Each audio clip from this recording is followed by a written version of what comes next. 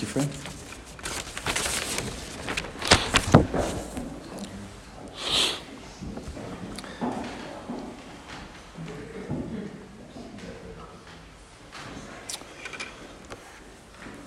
Paul's letter to the people in Philippi is really, really revealing. Because Paul is in prison. Everything Paul has known about freedom has been taken away.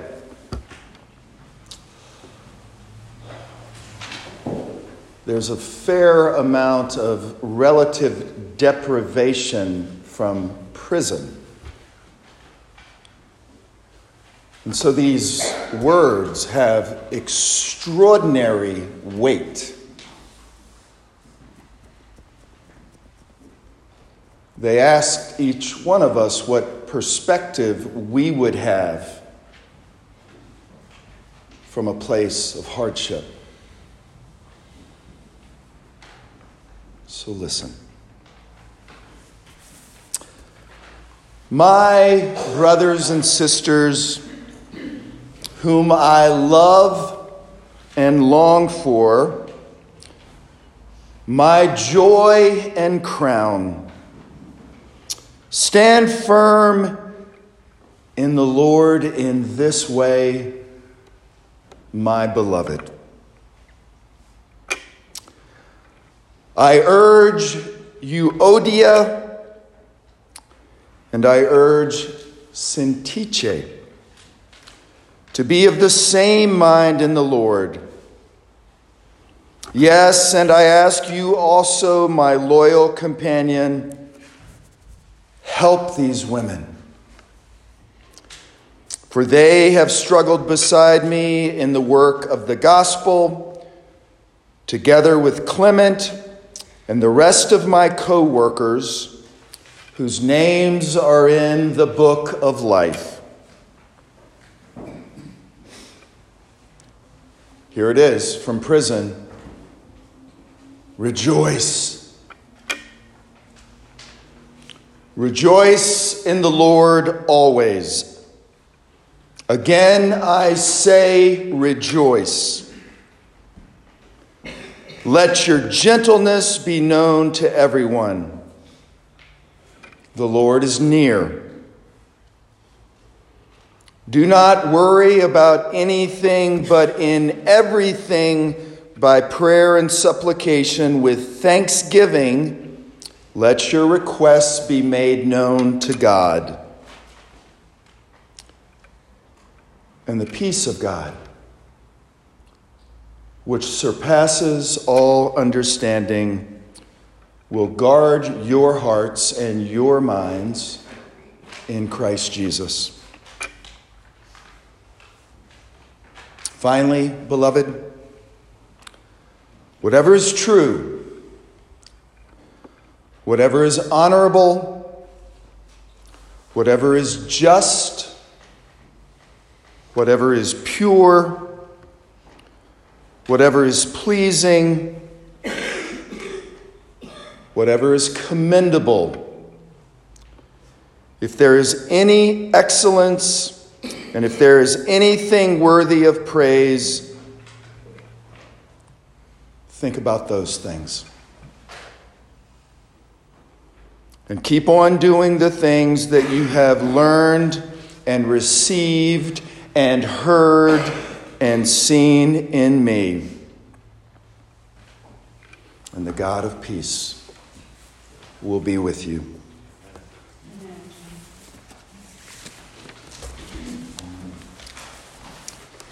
And so we don't just hear, we listen. We don't just listen, we hear. May God's word speak to you.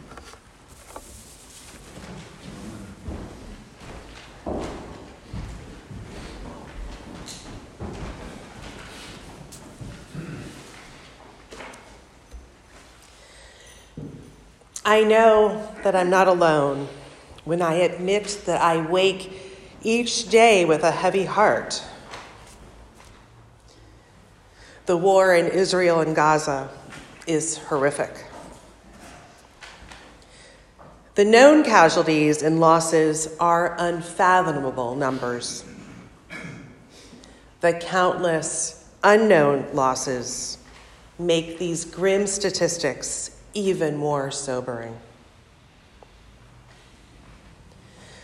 Many of us do not need to go deep into the web of our extended family and acquaintances before we find someone who is directly connected.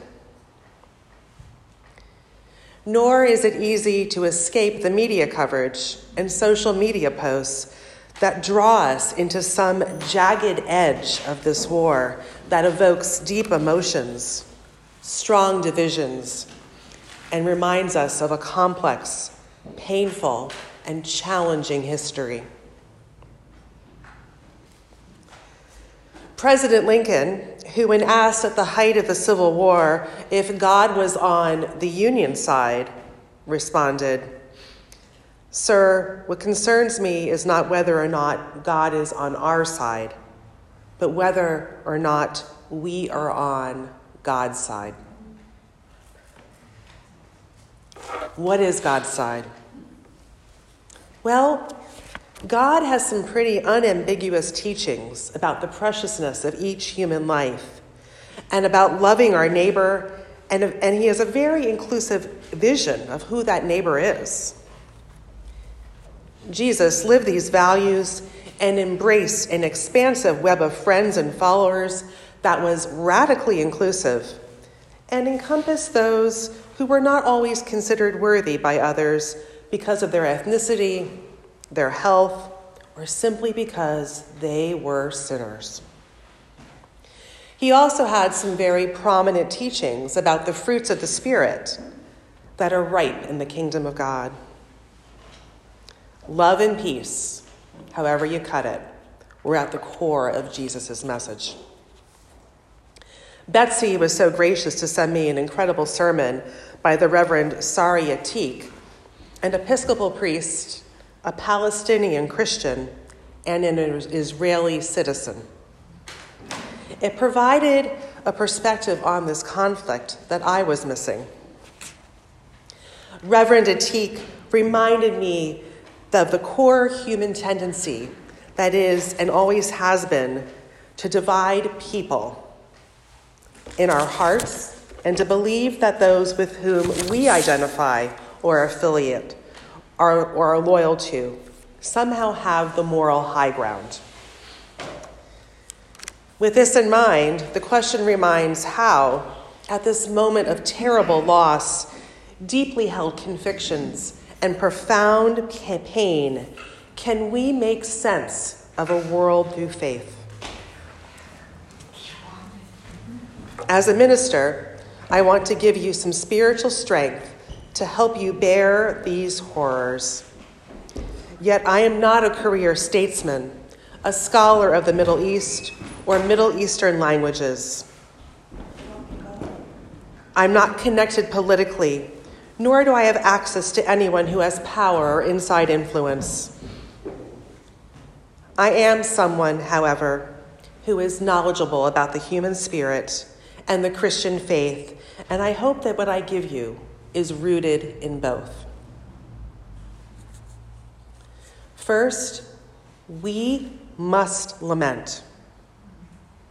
Lament is a profound and foundational spiritual practice. We forget that about 20% of the book of Psalms are psalms of lament, and there is an entire book in the Old Testament called Lamentations. Lament is a scream of frustration and a deep, guttural growl put into words. Lament is what we say and what we pray when we decry evil, wrongdoing, uncertainty, and unfairness. It is Jesus crying out, my God, why have you forsaken me?" The words of Psalm 22 on the cross. Nevertheless, lament is not taught in most Sunday school classes, And many of us feel that God cannot be questioned and God cannot be doubted. That is simply not the case. We are called to be honest before God and speak what is in our hearts to respond to the hurt and the brokenness of the world. So lament an incredible humanitarian crisis. Lament injustice. Lament the complex history. Lament that so many victims are children. Lament that right now as we speak, so many are unsafe. Because on the other side of lament, we find hope. When we face the grief and the suffering in a big, deep, confrontational way, when we face it with the entirety of all of our emotions, we exercise those emotions and we start to foster emotional resilience. When we move through our emotions of lament, we move through despair toward hope. When we lament in community, we encourage the shared humanity that comes inside these four walls. There is solace in coming here and saying we are all troubled by this. We are all grieving. And I hope that in lament we can find solidarity and faith that starting right here, we can envision a better hope for the future. Second, we must pray. Prayer is not a vending machine where we put in a petitionary prayer and hope for an outcome. Prayer is a mystery that examines the deepest dimensions of our hearts and holds those vulnerably before God. Mother Teresa famously said, "I used to think that prayer changed things, but now I know that prayer changes us and we change things." God transforms us through prayer. God opens our hearts and our emotions behind the prayers. In doing so, it helps us deepen our faith and respond with action. Third, we must see our neighbor and recognize both their humanity and their pain. The ministry of Jesus radically expanded who a neighbor is. We must see other humans as God sees them, instead of through the jaded haze of our cognitive biases. We need to see all the humans at the heart of this conflict as humans. It sounds easier than it is. In Reverend Atik's sermon, he asked his listeners to change around the labels that we automatically place on people and see how when we change a label, the story flips. He said, imagine thinking how it might feel if we just flipped the perspective if it were 2.2 million Jews who were stranded in the Gaza Strip instead, or how it might feel if it were a group of young Palestinians at a music festival who were massacred. He suggested that the last thing we need is for people to be pro-Palestinian or pro-Israeli, because the minute you choose an allegiance with one group as opposed to the other, you've lost the human family and you've become part of the problem. The truth is God doesn't see people the way we do. No matter how much we try to convince ourselves that our way is God's way, in God's eyes, each and every person is a bearer of God's image. Each person is a special creation. Each one is loved, and each is in need of God's love and forgiveness. In this community, we are ambassadors for the love of God and for the coming of the kingdom where these divisions don't exist. In the words of 19th century poet William Blake, I sought my soul, but my soul I could not see. I sought my God, but my God eluded me. I sought my neighbor, and I found all three. Fourth, we must rejoice. Excuse me, what? We must rejoice so we can remember that at the most distressing times, in the midst of pain and heartache in the world, there is a happiness that doesn't depend on what happens, a peace that passes all understanding, and a love that knows no bounds. Rejoicing is the most important response to despair. In the reading that we read today, Paul says, "Rejoice in the Lord always. Whatever is true, honorable, just, pure, pleasing, commendable, excellent, worthy of praise, think on these things." I believe that advice. I try and live that advice. Most days, I can. Yet in a week in which the news has been filled with horrendous images and terrifying realities of the brokenness in our world, it's hard to relate to Paul's enthusiasm and encouragement to rejoice always and not worry about anything. How is it that we can continue to claim that God is good and worthy of our praise as we watch the worst of what humans can do and watch that play out on the world stage in real time? Well, here is a little background reading, something Carter mentioned for me, but Paul wrote this letter from prison. Hardly a place of rejoicing. He was locked up, and the people he left in charge in the church in Philippi were deadlocked in conflict. Yet even amidst all this, he lifts up something else, even as he endured pain and frustration. Okay, you say, well, he was Paul, and maybe we don't feel the same way. Maybe we don't have that capacious store of faith that he has, or hope. But while that concept of rejoicing amidst conflict feels foreign, just think back to the days of the COVID pandemic, the depths of it, the times we didn't know what was going on. Recall just one or two times, maybe in seclusion, that you were able to think or do things that were honorable, just, pleasing, or commendable. You're not avoiding hard truths by doing this.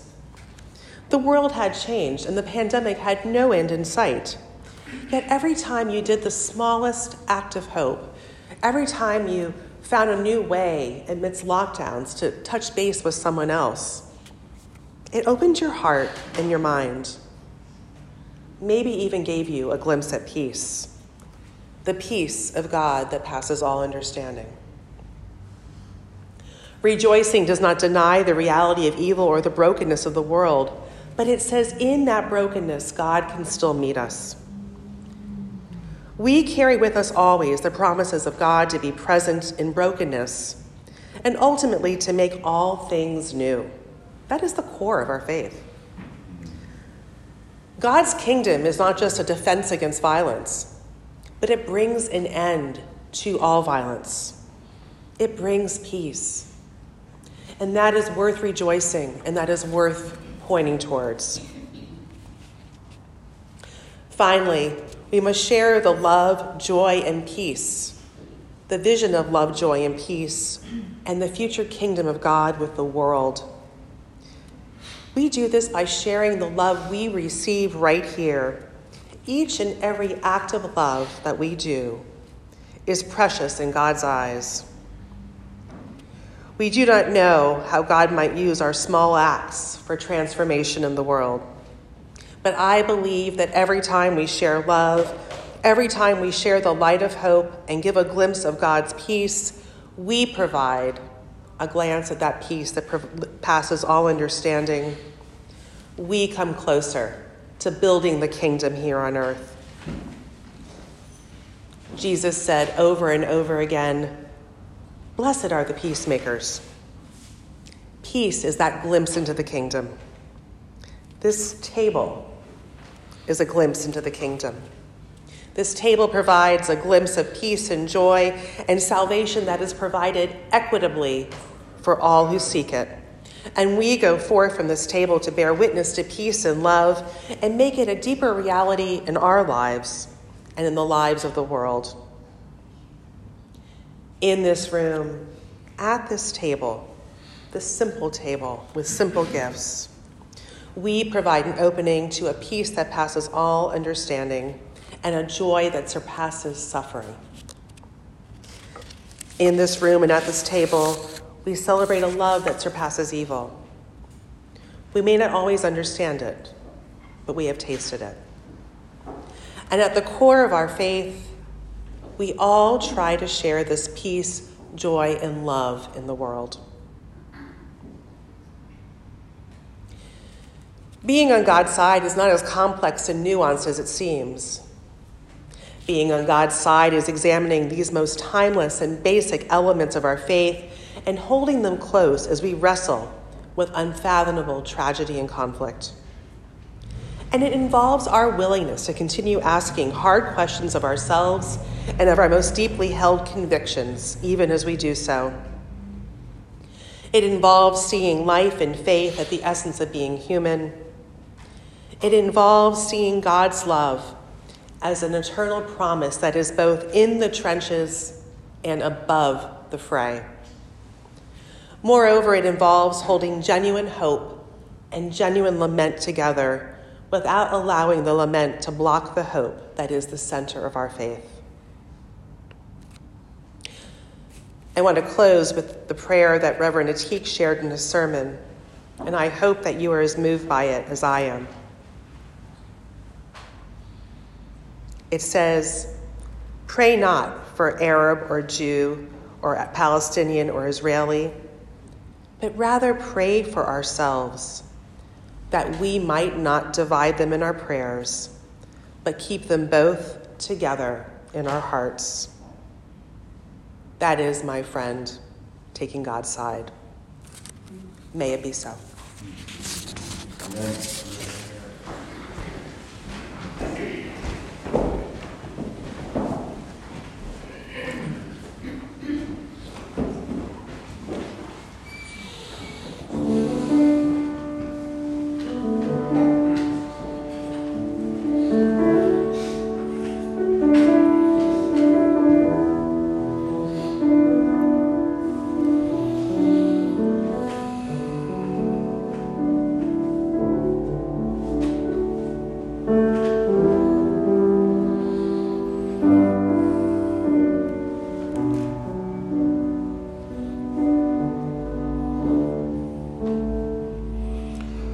I was born by the river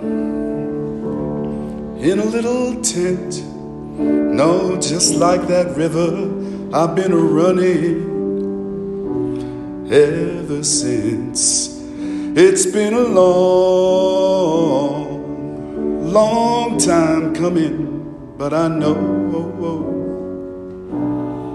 change gonna come. Oh, yes, it will.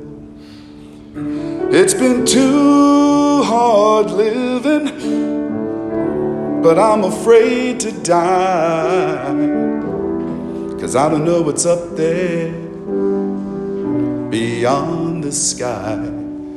It's been a long, long time coming, but I know change gonna come. Oh, yes, it will. I go to the movies and I go downtown. Somebody keep telling me, don't come around. It's been a long, long time coming, but I know change gonna come.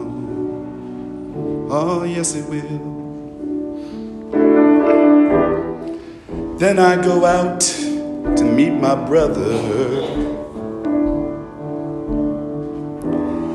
and I say, brother, help me please. But he ends up knocking me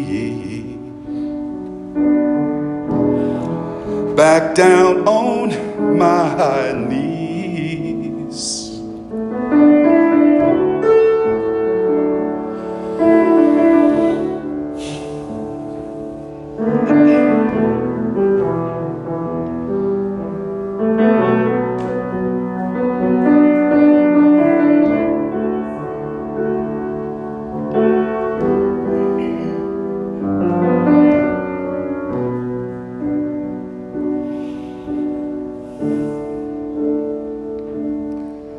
There have been times when I thought I wouldn't last for long.